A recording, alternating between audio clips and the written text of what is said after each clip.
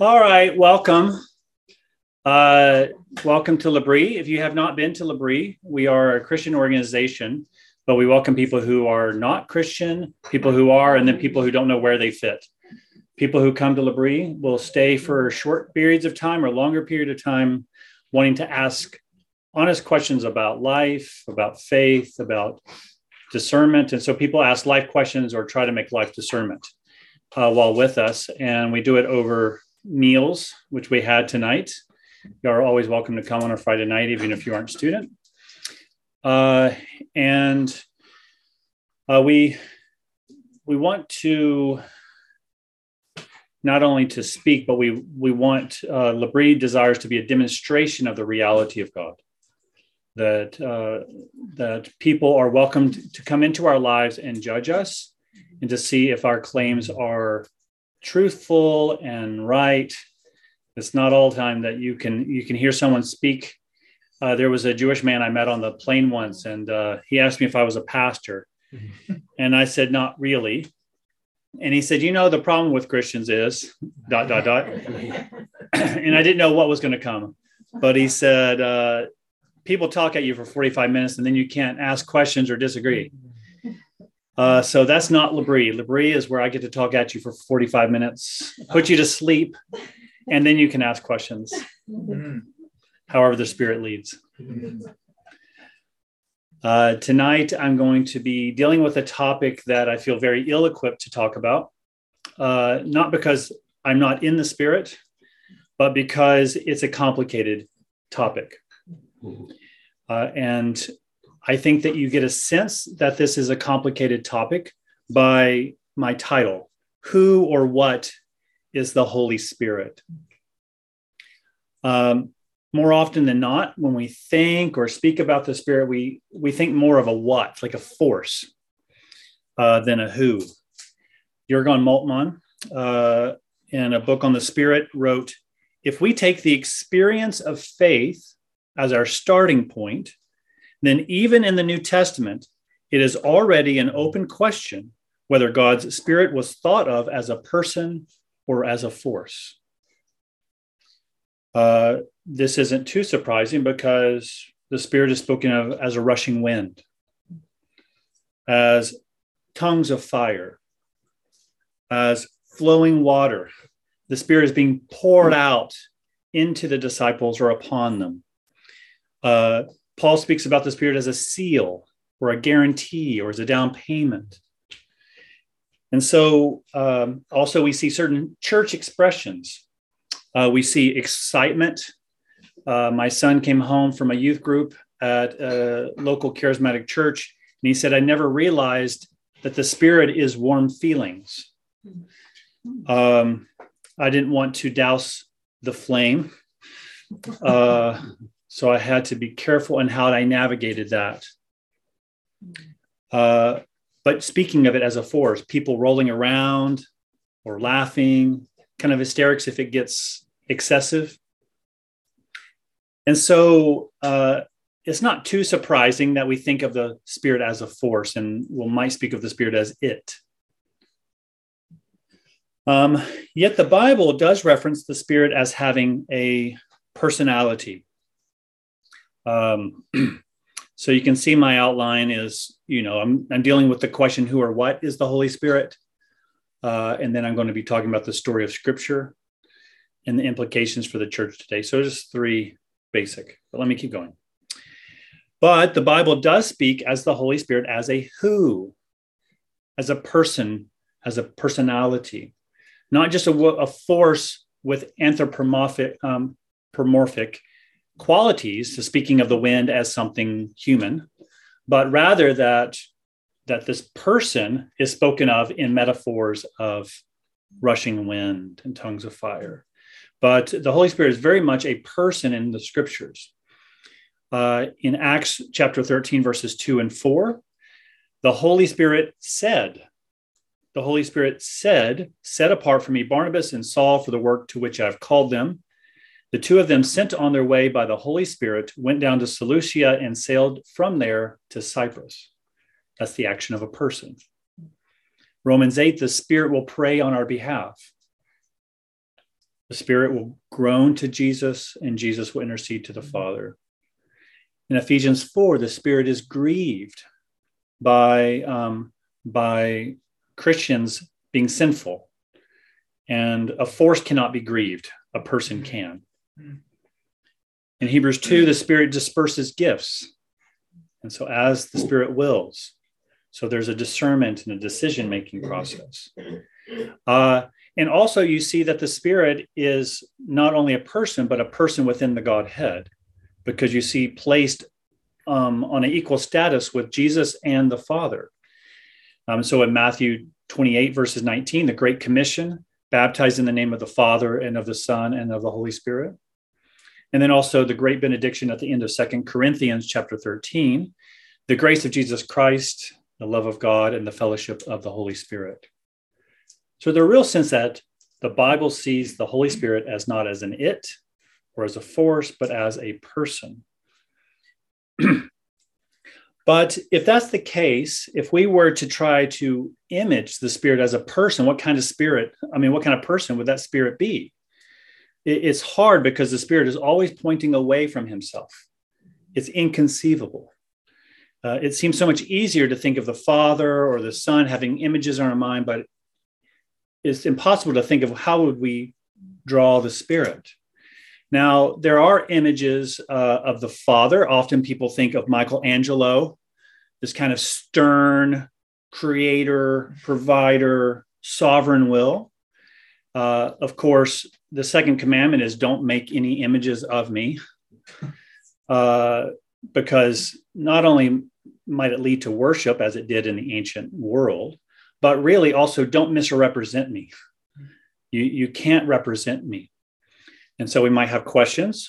We also have images of Jesus. Now we see a lot of physical descriptions of Jesus in his movements, but we're never really described. And of course, the only thing it says about Jesus is there's nothing remarkable about him, which is odd because in The Chosen or in The Passion, Jesus is always extremely hot. I've always thought of making a shirt with Jim Caviezel. This is who you see on the front, and on the back of my shirt said, "You had me at follow." But I didn't think that people would understand my joke. It's one of my criticisms of The Chosen is that Jesus is tall and attractive, which was always a sign of the pagan kings, not of the Israel kings. And so, but even so we have images in our mind, though we should be corrected to say maybe these images aren't accurate. They aren't what they really look like, and these images can misrepresent. But just imagine if you could imagine the Spirit as a person, a personality. You know, you think of the excitement in the churches, the rushing wind, the tongues of fire, and I think Liberace. The Spirit would be very much like Liberace. He wants to bring the fun times so the heathens might know that God is fun and exciting, out of this world. Of course, I grew up in a very different tradition where the image of the Spirit was an empty room. The Spirit just was not really necessary.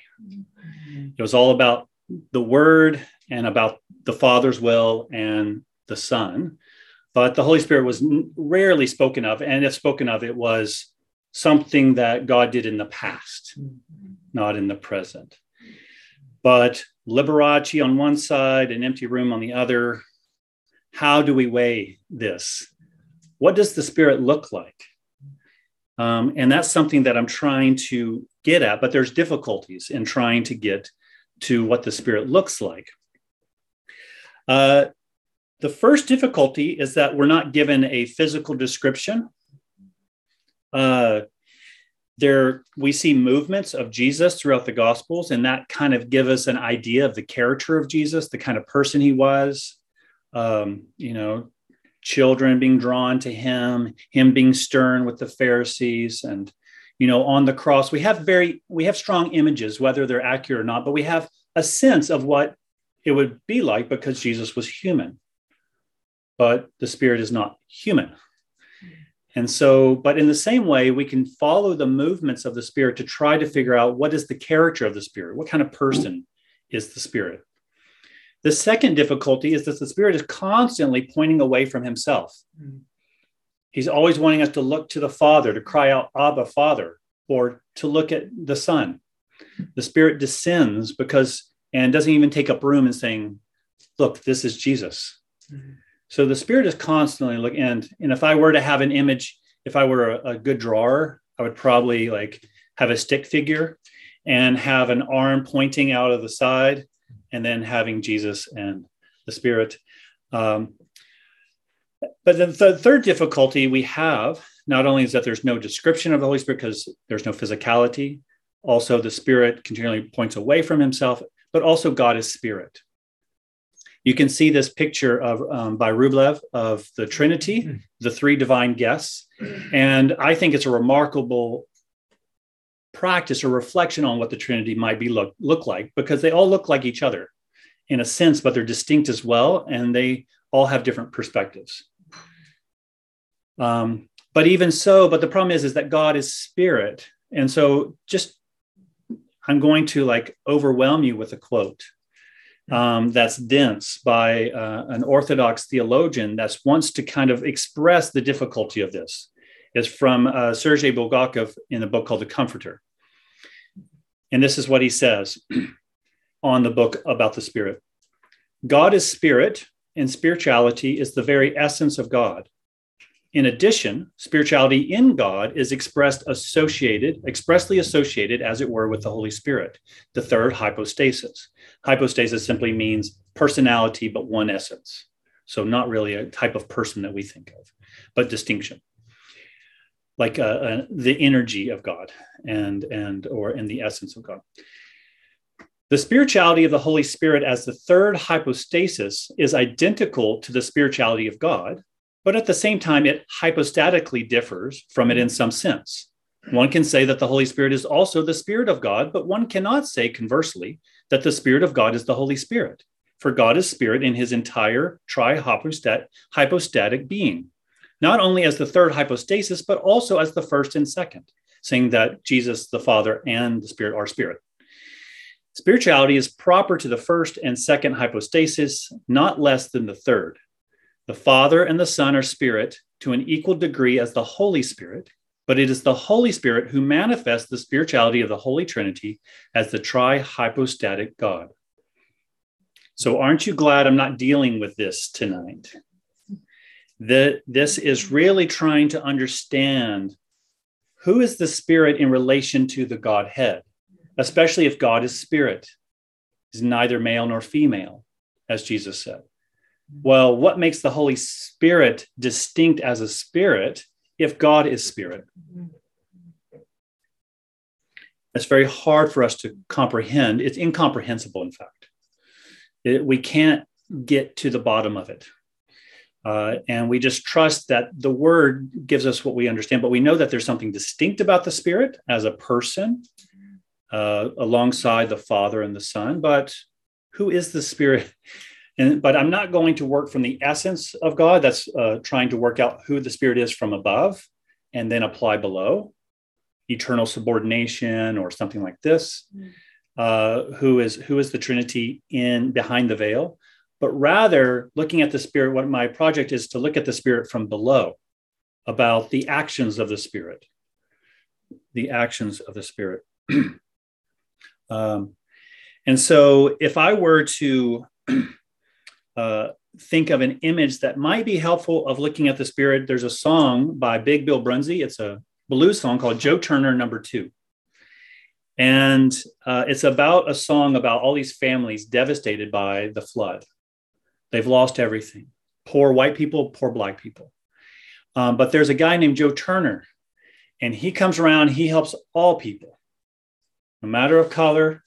And these poor people go out and they hunt for possums and coons and things, but they don't catch anything most of the time. And they come home and their house is full of molasses and meat and all the things that they need. And then they go out and look for things and they can't find anything most of the time. And they come back and they have clothes, firewood, shelter. And the refrain in the song is, Joe Turner had been here and gone. Lord, Joe Turner had been here and gone. Mm-hmm. So you never see Joe Turner. And you don't know why he's doing it, how he's able to do it. but this almost supernatural figure who's demonstrating. And so it's like this character of someone who leaves their fingerprints around, but you never see them. But we probably have a tendency to think very highly of Joe Turner. And I think that in the same with the Spirit is, who is the Spirit? And so, and so what I want to do is the best way to approach the Spirit is trying to look at the Spirit's actions. Because I don't think it needs to lead us into an agnosticism or a mysticism when we think about the Spirit. Now, some people often want to talk about the Spirit by going first to church experience or church expression to talk about who the Spirit is or what the Spirit is. This is what the Spirit does. But that is not our primary mode in order to know who the Spirit is. The primary mode is the Bible itself. Now, this is important. It's not just because the Bible is a text that Christians read and therefore, but it's why we have the Bible. The Bible itself is how the Spirit has revealed himself. Paul in 1 Corinthians chapter 2, verse 6 through 13, it says, no one can search the depths of God. No one can know the mind of God. Only a person knows their own mind. And the Spirit has revealed the mind of God. Okay. And the Spirit has not only revealed Jesus to be the Messiah in word and in power, but the Spirit also revealed the gospel through the disciples and cut people to the heart. But the Spirit is also the one who has always spoken through God's people so that we might understand who God is. And so the Spirit, in fact, has produced our scriptures. The Holy Spirit has spoken to us and has given us our scriptures. So I was trying to think, should I make this talk quicker or should I work on my PowerPoint? And I worked on my PowerPoint. So I'm going to have to thumb through. But listen to a few instances in the New Testament where it speaks about the Spirit as being at work in breathing the word of God, at work in revealing the word. And so in Hebrews chapter 3, verse 7, it says, so as the Holy Spirit says, today, if you hear his voice, do not harden your hearts as you did in the rebellion. Hebrews is referring to Psalm 95, but it says the Holy Spirit says. But of course, in verse 7 of chapter 4, therefore, God again set a certain day, calling it today, when a long time later he spoke through David, as was said before, today, if you hear his voice, do not harden your hearts. And so in Hebrews, it has this idea that the Spirit spoke, but that David wrote and spoke too. But the Spirit worked through David to communicate. You also have in 1 Peter chapter 1. This is the place where he's saying that no prophet speaks on their own authority. Chapter 1, verse 10 through 12. Concerning this salvation, writes Peter, the prophets who spoke of the grace that was to come to you, that's the gospel, searched intently and with the greatest care, trying to find out the time and circumstances to which the Spirit of Christ in them was pointing when he predicted the sufferings of Christ and the glories that would follow. So the Spirit was at work, and that's why in 1 Timothy chapter 3, verse 16, it speaks about the Spirit, the scriptures being God-breathed. That the Spirit revealed himself. And so if we want to know who the person of the Spirit is, we turn to the scriptures. Because whenever we want to see the Spirit, we need to look to the Word, which is true in many ways. Because the Spirit is always pointing to the Word.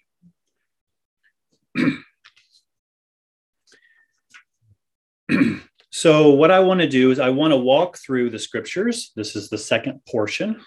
We looked at who or what is the Holy Spirit. It's a who.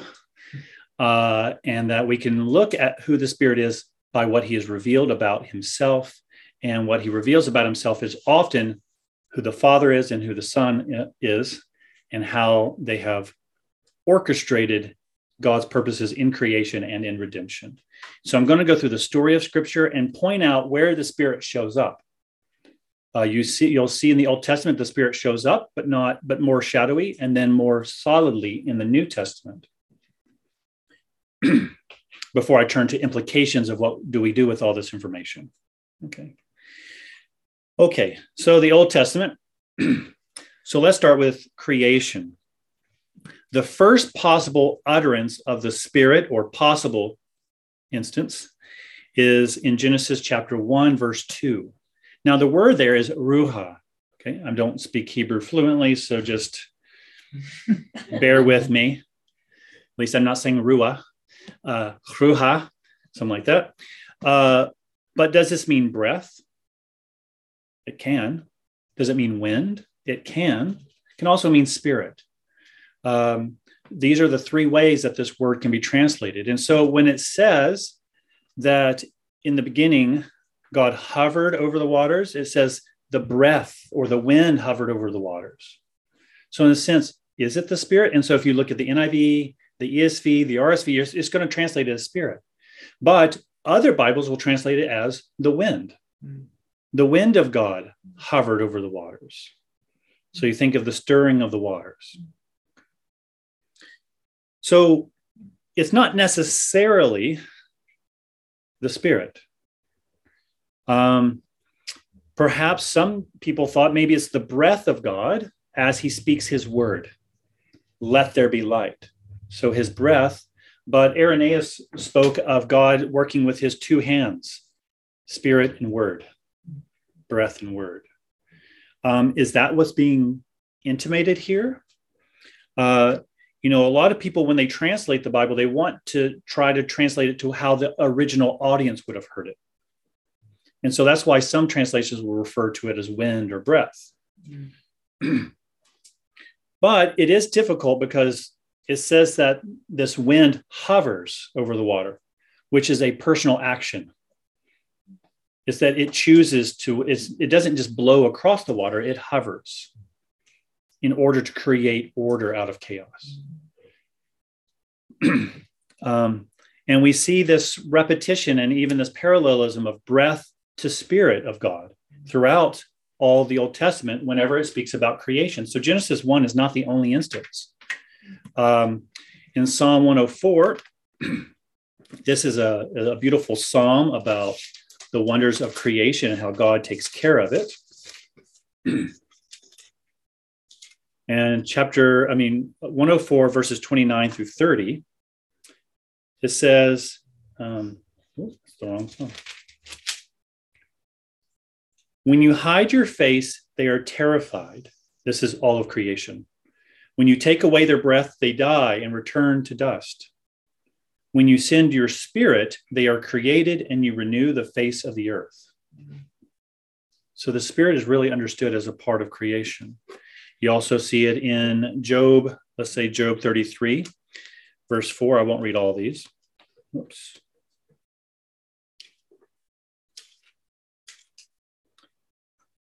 In 33, verse 4, the Spirit of God has made me, Job is speaking of himself, the Spirit of God has made me, the breath of the Almighty gives me life. So time and again, the Spirit is spoken of as the power to create and give life, and more importantly, to give life to creation, to sustain it. So when we think about the ministry of the Spirit, first and foremost, it is to bring life to what is created, that it's not just dead matter. It speaks of the soul. You gave me life by your Spirit, but also you give animation to all things living. And so there's something that, in Hebrews, it says that Jesus sustains all of creation by his powerful word. But here we see that the Spirit also is in the act of sustaining and conserving and continuing creation. And I'm going to go on the ledge here, but it's, when we sin against creation, we're sinning against the Father or sinning against God, because it is the Spirit that we sin against. You see, because the Spirit is at work in creation. This is God's creation for his purposes. I think it was Basil of Caesarea who said that the Spirit is the perfecting cause, that the Spirit is not only over creation, but brings it to its completion. And we'll see that actually happens throughout Scripture, even if he doesn't have scriptural merit, but it is a principle in Scripture that we will see. So this is important to hold, that the Spirit is vital to our understanding of what the life we see around us. What does the Spirit do? The heavens declare the glory of God. Well, that means the heavens declare the glory of the Spirit's work in all of creation.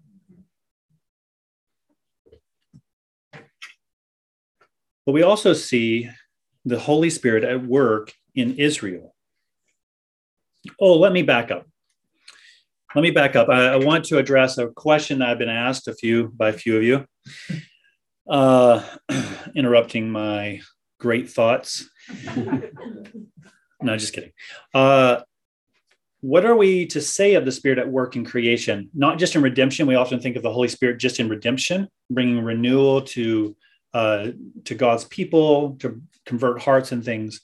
But if the Spirit is at ordering creation and enlivens creation, then does this mean that the Spirit may be at work in non-believers through their music, mathematics, physics, art, governance, and more?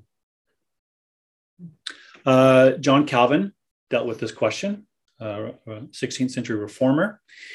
And he wanted to point to Bezalel and Oholiab, I think that's how you say it, that the Spirit anointed them, that Moses found people who were talented in arts and crafts.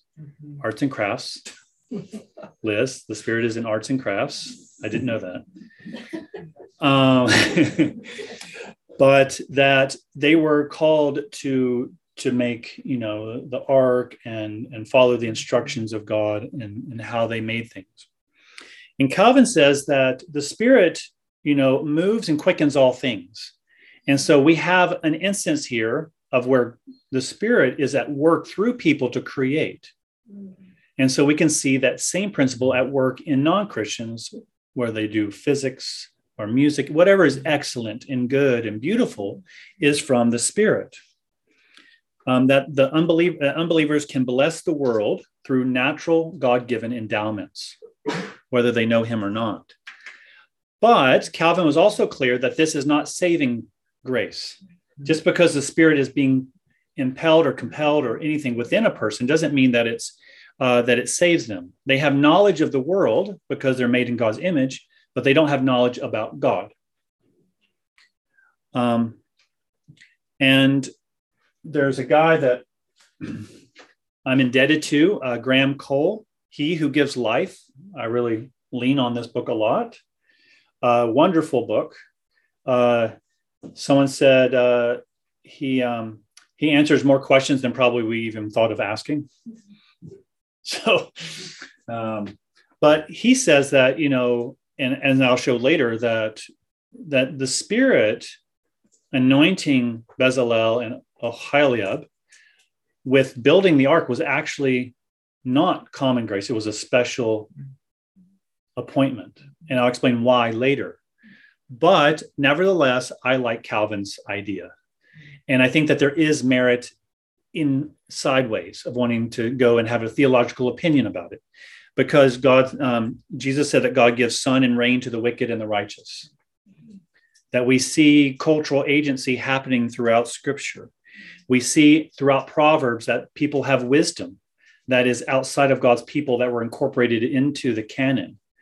And so we see that there's truth that can come from outside of God's people, but it is God's people under the illumination of the Spirit that says this is true about God and this is not. So the final filter is the Spirit, but God can be at work in people who make excellent music, excellent art. It's not saving grace, but it is a gift that God has given the world, that he has not forsaken it, even working through people who are non-believers for the sake of his creation. Okay. So the main point here is that the Christian can say that it's by God's Spirit in whom we live, have, and move and have our being. And we can drive a principle that all gifts in creation are from God's Spirit, the Holy Spirit. Now, we can be cautious about this But to say that this isn't saving knowledge, just to say, well, if God can be at work in someone who's doing something excellent or even kind, doesn't mean that it means that they are saved or working for the purposes of God willingly. It's God's graciousness to the world that he would work through these people who do not know him. And what it does is that they are responsible of the gifts that God has given them. But people can misuse their gifts.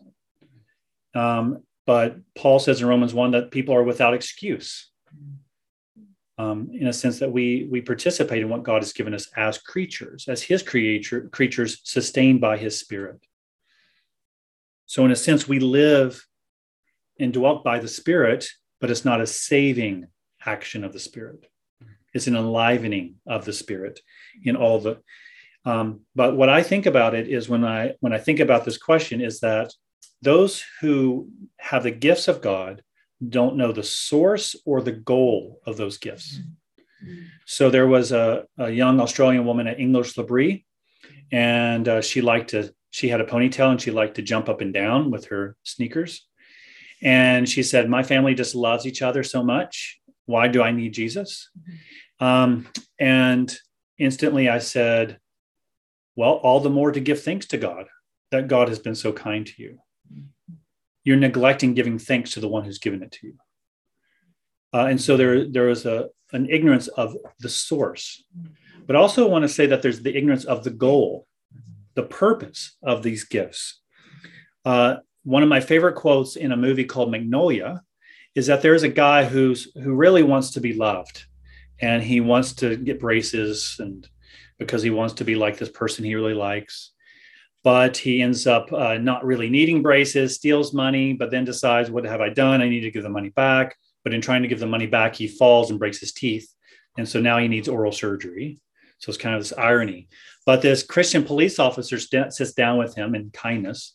And this man is just crying with his mouth kind of bleeding. And he goes, I have so much love to give. I just don't know where to put it. I have so much love to give. I just don't know where to put it. To me, that is the person working outside of God's willing. Okay. They don't know the source and they don't know the end goal of those gifts, even though they may have them. And so we can see people who have tremendous amounts of knowledge and they turn it to themselves. Beethoven was like that.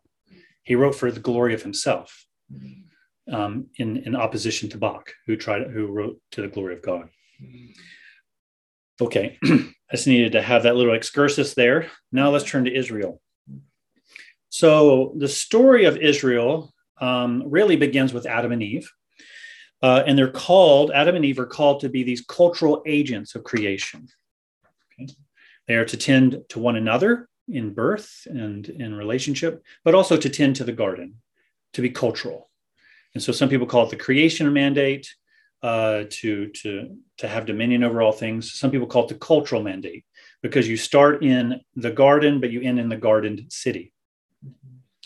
And so there is a sense that it's supposed to go in this direction. However, Adam and Eve use creation to their own ends. They deny the source or the goal, and they use it for their own ends. Nevertheless, God does not abandon his grand purposes for creation. And the Spirit by whom God creates, he will also bring about this renewal through humanity. The Spirit who creates will also recreate and renew creation by the same Spirit. So that's why it's important to hold that. But the Spirit applies this renewal to humanity, which we'll see in Jesus later on. But really, what we see, the foretaste of this is the Spirit guiding Israel. God calls out a chosen people, not of any merit on their own, so that they might live according to God's design, so that these people might be a light to the nations by how they tend to creation and tend to one another, to tend to the foreigner, and so forth. And so you see that this special work that is at work in Israel is done by the Spirit. The Spirit is at work in Israel and for Israel. So you see divine care.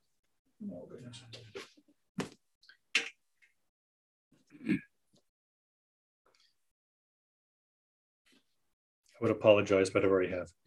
Okay. I've learned in marriage, you only apologize once. No, just kidding.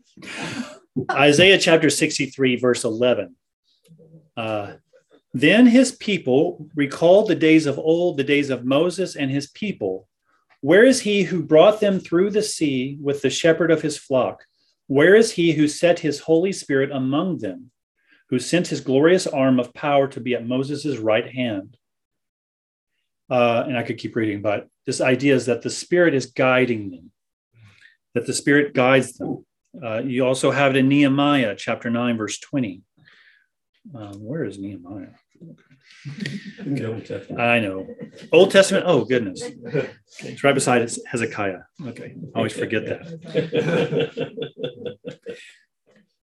There's some Bible nerds in the house tonight. Okay. Chapter 9, verse 20 in the book of Nehemiah. You gave your good spirit to instruct them. You did not withhold manna from their mouths, and you gave them water for their thirst. So the Spirit was guiding and tending to Israel all the way. Not just the Father, the Spirit just hanging out on a divine rest until his big moment, resting up for the big moment. But no, he's always at work. You also see divine governance. I won't go into the passage, I won't read them, but here Moses says, I'm overwhelmed with all the needs of the community. And so there's elders that are appointed and the Spirit comes upon them. And Joshua's a bit upset. And Moses is like, if all the people were to have the Spirit, that would make it a lot easier. And then you see that God, the Spirit comes upon the judges to lead Israel out of captivity, to liberate them. So you see the Spirit really as a liberator and a warrior. And so blesses Othniel, Gideon, Jephthah, and Samson. The Spirit of the Lord comes upon them. And then also you see that that King Saul, the Spirit of the Lord came upon him and he prophesied and guided him. But King Saul disparaged it, constantly looking to himself, so the Spirit departed. And it depressed Saul, and the Spirit came upon David, who also then became the great warrior and someone, it was after God's own heart. You also see divine communication. We see this in Numbers 11. Let me read this one. The letters are so big, I think you could read it in the back. But I thought it'd be easier to find. Numbers chapter 11, verse 17. I will come down and speak with you there, talking to Moses, and I will take of the Spirit that is on you and put the Spirit on them. They will help you carry the burden of the people so you don't have to carry it alone. And so the Spirit will communicate. So this is about the divine care and the divine governance, but also divine communication. And even the prophets, Micah, it says, the Spirit of the Lord has come upon me to tell me, thus says the Lord. And that happens in Ezekiel. The Spirit carries Ezekiel, and then Ezekiel speaks in the power of the Spirit, and then in Zechariah as well. And so the Spirit is also proclaiming. And then there's divine presence, that the tabernacle is to be God's dwelling place, where God's Spirit dwells. And so the Spirit, this is coming back to Bezalel and Oholiab, where there's a particular anointing of them so that they build these things, the tabernacle, the ark. The reason that is a particular work of the Spirit and not just a general excellence is because the Spirit is maybe at work through their natural endowment, but in order to communicate the gospel. And so what you have in the ark and all the other things around the ark and then the tabernacle itself are all the story of the gospel for Israel about what God will accomplish through Jesus in the future. And so that's why through the book of Hebrews is pointing, and don't you know that this was for this and that was for this, between the cherubim, the mercy seat, and all these things. And so the Spirit was communicating the gospel through a demonstration of his power through art rather than through just the written word, so that people might know the gospel ahead of time to prepare their heart for the gospel. And then also the God's Spirit comes and dwells in the temple, and that David tells Solomon to do all that is the Spirit, that the Spirit is willing to do. And so what I'm trying to say here is that the Spirit is at work in creation, but also in a redemptive way through Israel, through God's people in the Old Testament. That the Spirit is caring for them, governing them, communicating and through them, and dwelling with them. Sounds very much like us today. However, they continually failed because as a whole people, they were not being faithful, and they could not even find one person who could live faithfully and lead them. They really needed the Spirit to come in a new way so that all of them would be filled with the Spirit, as Moses had said. This was not a reality, that the Spirit had come and was guiding them and dwelling with them, but not indwelling them. That there was still a new work to come, a greater work to come. But the consistency of the Spirit's character is already at work. And so what we have is that the prophets, particularly Isaiah, starts to prophesy of the promise of the fulfillment of the Spirit. The fullness of the Spirit was to come. And so they only had a small foretaste of what a greater reality was to come. And they longed for this. And so the first thing they saw was that there was a figure, the figure called the Messiah. Messiah literally means anointed one, the one that would be anointed not just by oil, but by God's own Spirit, and that the Spirit would anoint this person. And so you have in Isaiah 11 that it says that the Spirit of the Lord will give them wisdom and understanding and justice and mercy. In Isaiah 42, the servant of the Lord is also being anointed by the Spirit to act in these mighty ways. And so they were looking for the Messiah who would be anointed with power and wisdom by God's own Spirit in a way that they had not seen in David, but someone who would bring justice to the nations. And then we have in Isaiah chapter 61, which I will read. I would like to read all of them, but I don't have time.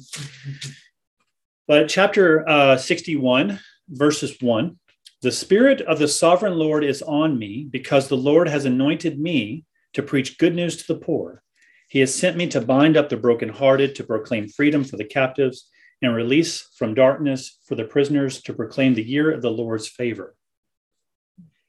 And so this was the longing, that the promise of a king that was much better than David, and that would bring justice to the earth, that would bring renewal, and that the nations would want to stream in and see that Israel now is fulfilling his commission to be a blessing of the nations because of its leader. But it wasn't just that, but the Spirit was also promised to be poured out on them. That the Spirit wasn't just going to be for this Messiah, this promised king, but that king would make it possible for the Spirit to be poured out on all of God's people, and that it would be poured out on all of God's people so that they could be faithful. And so it speaks about, like in Ezekiel 39, about their hearts of stone will turn to hearts of flesh. That the law of God, it won't be just something that they follow on a tablet, but it will be written on their hearts. It will be not just kind of a moral legalism of trying to follow the rules, but a desire to be holy. And you also have Isaiah 44, verse 1 through 5. And you'll hear how the Spirit is being poured out on the people, and then listen to what the result is. For I will pour out water on the thirsty land and streams on the dry ground. I will pour out my Spirit on your offspring and my blessing on your descendants. They will spring up like grass in a meadow, like poplar trees by flowing streams. One will say, I belong to the Lord. Another will call himself by the name of Jacob.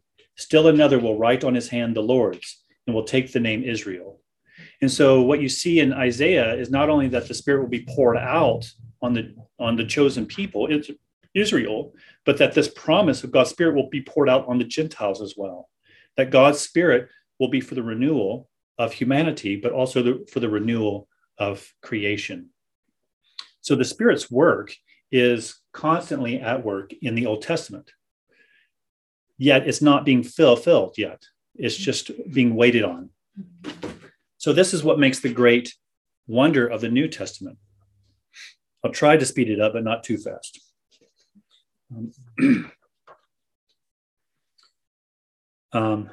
But I wanted to take some time in the Old Testament because some people make the mistake of saying, like Marcion, that the Old Testament is the God of wrath, the New Testament is the God of love. But actually, we see continuity between the two, and particularly we see continuity with the Spirit in the Old and the Spirit in the New. Though in the Old, it's shadowy.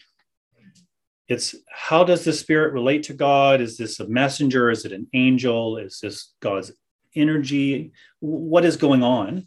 But in the New, we understand what Jesus reveals of the Spirit and gets and helps us understand what the Old was speaking of, but we just didn't know it fully yet. And so I wanted to emphasize that. But it's interesting. At the very beginning, when we think of the New Testament, we think Jesus, right? But what many fail to see, and honestly, I failed to see before I did this talk, is how Jesus is under the lordship of the Spirit. Jesus does not act on his own. He is constantly led by the Spirit. That the Spirit is the one that hovers over Mary and brings about a new creation. That the Spirit descends upon Jesus at his baptism. That the Spirit leads Jesus into the wilderness to be tempted. The Spirit empowers Jesus to do mighty works. The Spirit, when Jesus says, I commit my spirit, and he breathed his last, that's not referring to the Spirit. But in Hebrews chapter 9, verse 11 through 14, it speaks about Jesus on the cross, and it says, who through the eternal Spirit offered himself without blemish. So it was how Jesus was able to offer himself was by the power of the Spirit. In the resurrection, in Romans 1, verse 4, according to the Spirit of holiness, raised Jesus from the dead. You see it in Romans 8, verse 11, 1 Timothy chapter 3, verse 16, and 1 Peter chapter 3, verse 18, that the Spirit raised Jesus from the dead, and that we are supposed to experience that same power of the resurrection in us. And then also the ascension that we hear of the Spirit in 1 Timothy chapter 3, verse 16. So what we see is that Jesus lived under the authority of the Spirit. We often think of Jesus as his own authority, who's following and who's imitating his Father, but it's really the Spirit who enables him to do that. He's guided and empowered in that as he pointed to his Father, he worked in union with the Spirit. Now, does this mean that if we are faithful, Spirit-filled people, that we should be like Jesus?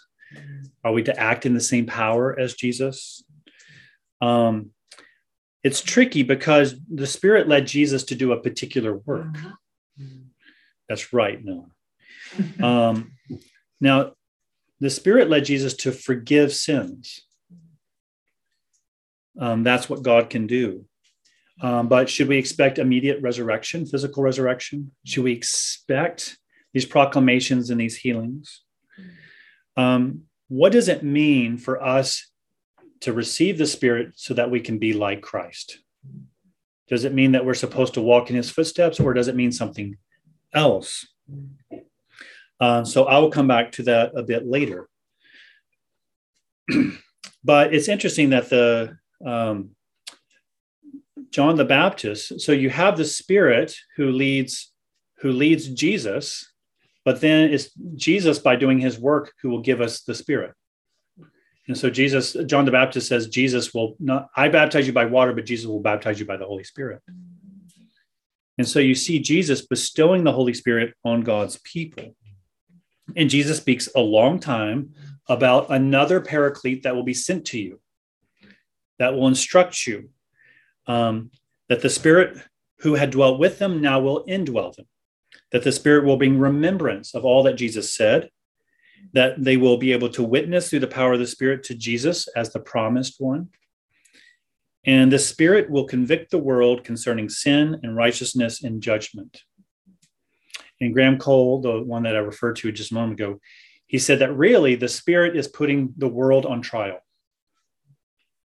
That the Spirit of truth, Jesus says the Spirit of truth 3 times, and that the Spirit is putting the world on trial, and to say, convicts you of sin and of righteousness and judgment, but points to Jesus. And so the work of the Spirit is really to say, is to enable what Jesus had done so that people might believe it, to know that they stand judged, but they also stand capable of receiving mercy because of what Jesus has done, not because of what they have done. And so, and this is exactly what we see at Pentecost. That this promised Spirit comes, and what happens? Peter speaks with authority. And what happens? They're convicted, and they want to be saved. The promise that Jesus had in John 14 through 16 happens at Pentecost. Now, one question that might be asked, is this just a historical moment important for salvation history, or is it paradigmatic? Is the Pentecost something that we should expect for all believers at all times? Now, I want us first to understand, before we start trying to get into the tongues and the prophecy and stuff, which I'm not really getting into. We can discuss it. But to understand what the power of the Spirit meant at Pentecost. People focus on the tongues, but not focus on the real miracle. Is that the real miracle was that for 40 days, the disciples were terrified, hiding, to believe something ridiculous. The Spirit comes onto them in power, and what do? They stand in boldness. Peter, the one who wants to run away, deny Jesus, stands up in power to proclaim the gospel. And some scoff, but some are cut to the heart. And what should we do to be saved? And it seems that this power doesn't necessarily fall on the 120, it falls on the apostles. Because in chapter 2, verse 1, it says they, because it talks about the Spirit falling on these people, and then the next verse is talking about the disciples. And when they hear this message, the people turn to the apostles and say, what shall we do to be saved? So it seems like there's a proclamation happening particularly through the apostles, not just 120 people having a good old time. But there's something that the Spirit is doing specially. So it's at least a salvific historical moment. Cole and myself, because I follow a Reformed tradition, believe that now there's a few views of how the Spirit's power is at work. There's the cessationist, and then there's the continuationists. Cessationist means that God's power was at work in the apostles and the early church until the biblical canon was closed, because the Spirit, the Word, the Bible is the Spirit's revelation, and it comes about through power, and then that there's the Spirit. Not to say that the Spirit doesn't continue to work, but that because even cessationists believe that the Spirit is still at work, but wondering about these miraculous works or these special works. There's also the continuationists, some saying that you should expect the same, but also continuationists can be open but cautious. Speaking in tongues and prophecy may exist. They may still exist today, but we can't really say for sure if they're the same thing happening today as it was then. Those are the 3 positions, really the 2 for some subsets. I'm not answering that question for you. But what we do see, interestingly, is that through the book of Acts in chapter 2 and in verse 18, chapter 8, chapter 10, and chapter 19, is that whenever you see the speaking in tongues or prophecy, it's at a significant moment when the gospel has marched into a new area. And so in Acts 8, it hits the Samaritans. In chapter 10, the Gentiles. Chapter 19, John the Baptist's disciples. And so there's significant moments, but those are the only moments that you see them being recorded. And then they stop. And so a lot of people follow this as that there was a pattern that God was establishing his new territory. But then even when Peter in chapter 11 describes what happens, he says that these things came upon us so that, let's see if I have it written down. It says that that when they were able to proclaim that what happened to the people, the audience, is that their hearts were cut to the quick. It's not that the people's hearts that were cut to the quick began speaking in tongues. It was that these people were speaking in tongues and then people converted. A different set of people, you see? And so Cole says that we may not stand in the same line as the apostles. We stand in the line of the audience, that the Spirit is proclaiming the gospel still, and God's mighty work is still at work, and that Spirit is prompting us to respond.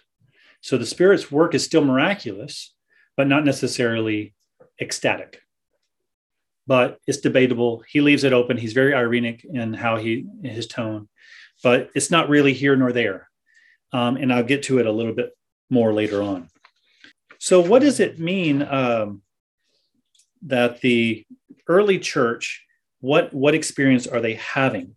Because what they have done is they have received the Spirit, where the Spirit has now fulfilled what was promised for Israel, is now being true for not only Israel, but also for the Gentiles. So what does this church look like with this now indwelling Spirit? What marks them as spiritual, capital S?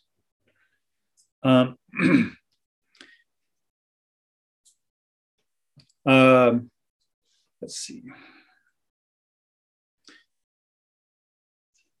What we need to see first and foremost is that when we speak about spiritual gifts, we often read the Bible individually. But whenever the Spirit is spoken of in terms of dispersing gifts, it's for the body. And the first gift that the Spirit does is the Spirit that justifies us, applying the gospel to convict us of our sin, and then that we might believe, and we're justified by the blood of Jesus. But as soon as we do that, the Spirit adopts us into the family of God. And so the Spirit is a corporate reality, that the Spirit it's not just, individually, but individuals as a part of a body.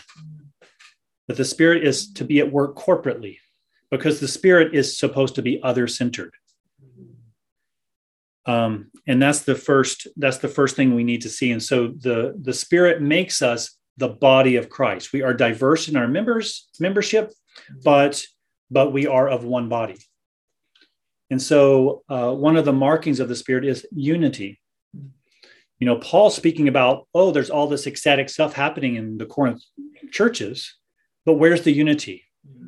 How can you say that the Spirit has filled you if you're not unified?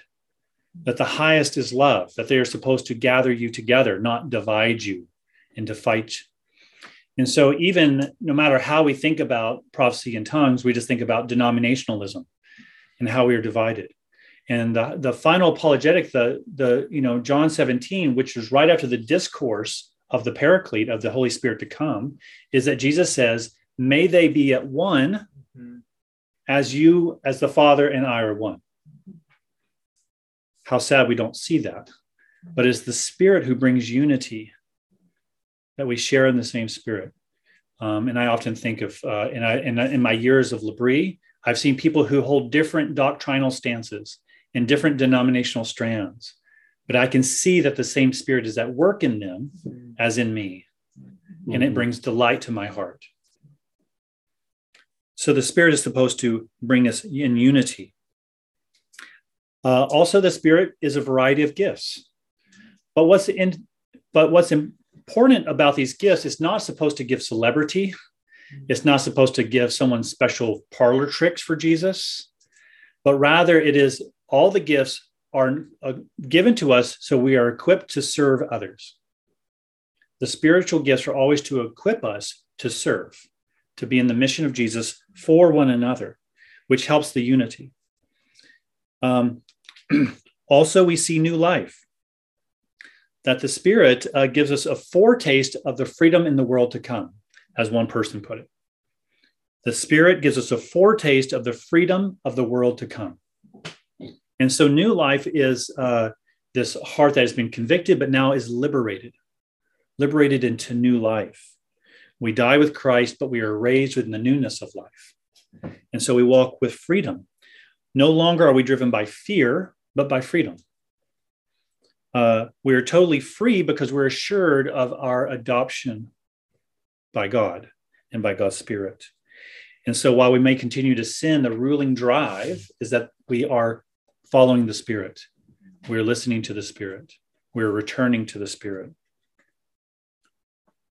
And we start seeing that a life of freedom is not marked by doing what we want, but marked by virtue, that there needs to be fruitfulness in this new life. And so life of the Christian in community is to be marked by love, patience, kindness, goodness, faithfulness, gentleness, self-control, as well as joy and peace. Imagine a community marked by those virtues, not just the person, but the community. That is a Spirit-led community. And also the Spirit matures us so that we might become more like Christ. There's a continual desire for revival. Now, I said that the Spirit puts the world on trial to convict, that there might be repentance and renewal, that there might, and in doing that, brings renewal to the world. I'll mention later, but I'm going to say it now. But Zacchaeus, when Jesus comes to him, and Zacchaeus is convicted and converted, in a sense, by Jesus' proclamation of who he is, and he believes him. What happens? Zacchaeus becomes generous. He wants to repay debts. And so this is a person who's been transformed by God. This is what the community is supposed to look like. And so that when people are brought into renewal, it's not supposed to just mean that they flog themselves. The Spirit wants me to flog myself, but now I'm liberated to serve because I have assurance of God's love for me. And now I bring renewal to the world around me, renewal to the barren places. And then we have a desire for worship, to praise God. I often say that I don't often like Christian worship music, but I love that Christian worship music exists. Now, what I mean by that is I think that there could be better Christian music. It's not that I'm against Christian music. I just wish that it was better. Though it is getting better, I have to admit that the quality has taken an uptick from the Multnomah days, in my opinion. But what I see is that so often the music on the radio is self-congratulation, self-praise, or abandonment of senses. But how wonderful it is to sing of someone who loves you and who brings renewal and that desires goodness in the world. There's something that God does in us that causes us to want to praise him. That the Spirit, the early church, guided by the Spirit, should also have confidence of preservation. This is particularly for the persecuted church, those who are afraid of the powers around them. And the early church realized that, and this is why Jesus spoke in John 14 through 16, is really the Spirit will give you the words you need to say. Don't worry. The Spirit is with you and guiding you and will communicate through you. So it's really an act of encouragement and assurance. And that assurance is also a secure hope that what God has started, God will complete. And so really the early church that is led by the Spirit should be unified, gifted for service and for one another, a liberated life, desire for revival in themselves and in society, a desire to worship and praise the God who's made this happen, confidence in their preservation, and a secure hope of what God will bring pass in them and for the world. That's a spiritual community.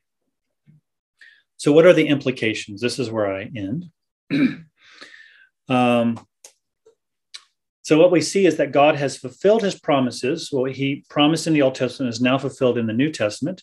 And something that, how are we to understand that now in the present day? What are the implications? And what do I want you to walk away with? Perhaps in order to understand how significant the coming of the Spirit is, I want us to see what life in Christ or life in the body of Christ would look like had the Spirit not come. And this comes from an Orthodox theologian named Ignatius Hazim. He says, without the Holy Spirit, God is distant, Christ is in the past, the gospel is a dead letter, the church is simple organization, authority is domination, mission is propaganda, worship is the summoning of spirits, and Christian action is the morality of slaves. It makes you think about, you can do all these things, but if you don't have the life of the Spirit guiding you, then this is what it becomes. First, I want to say this is exactly how the world looks at the church because they don't have the knowledge of God. They think it is just moral propaganda. But the other thing is that often this is our experience of the church when the church is not worshiping in the Spirit.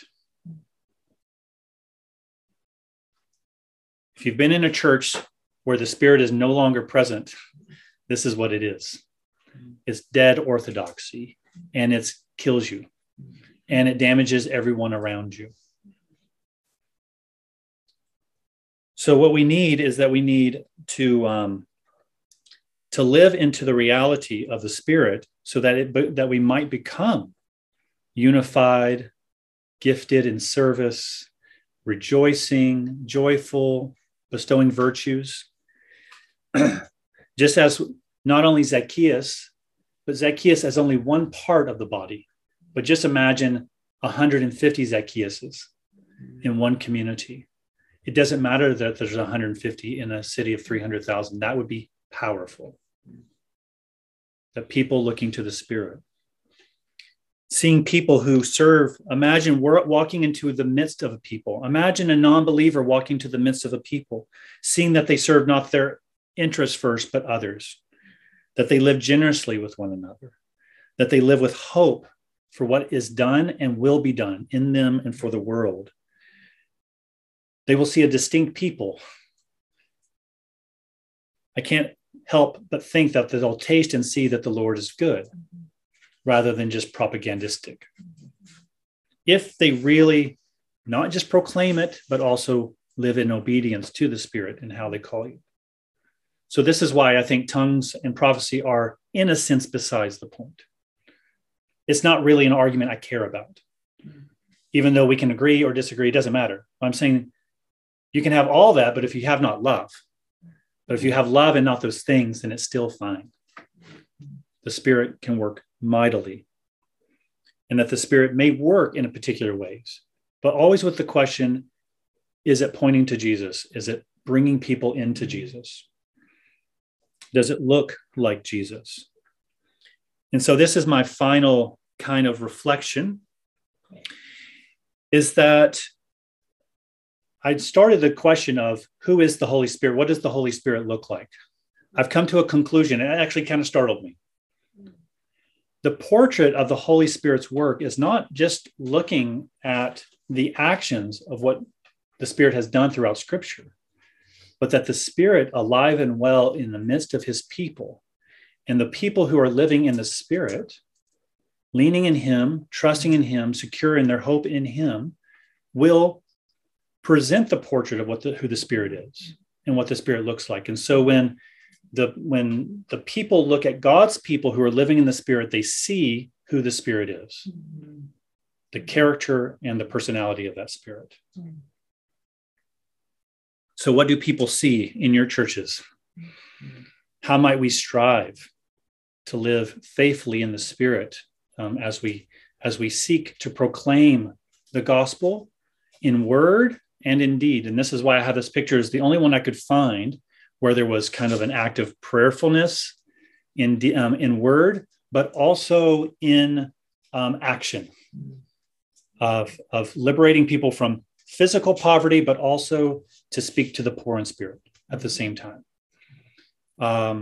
As James says, that true religion is to look at the orphan and the widows and to be pure in the world, something like that, and to keep yourself from being polluted. But this idea that when God's people live faithfully to God, toward Jesus, people will see who the Spirit is. And when they see the Spirit, they'll look to Jesus.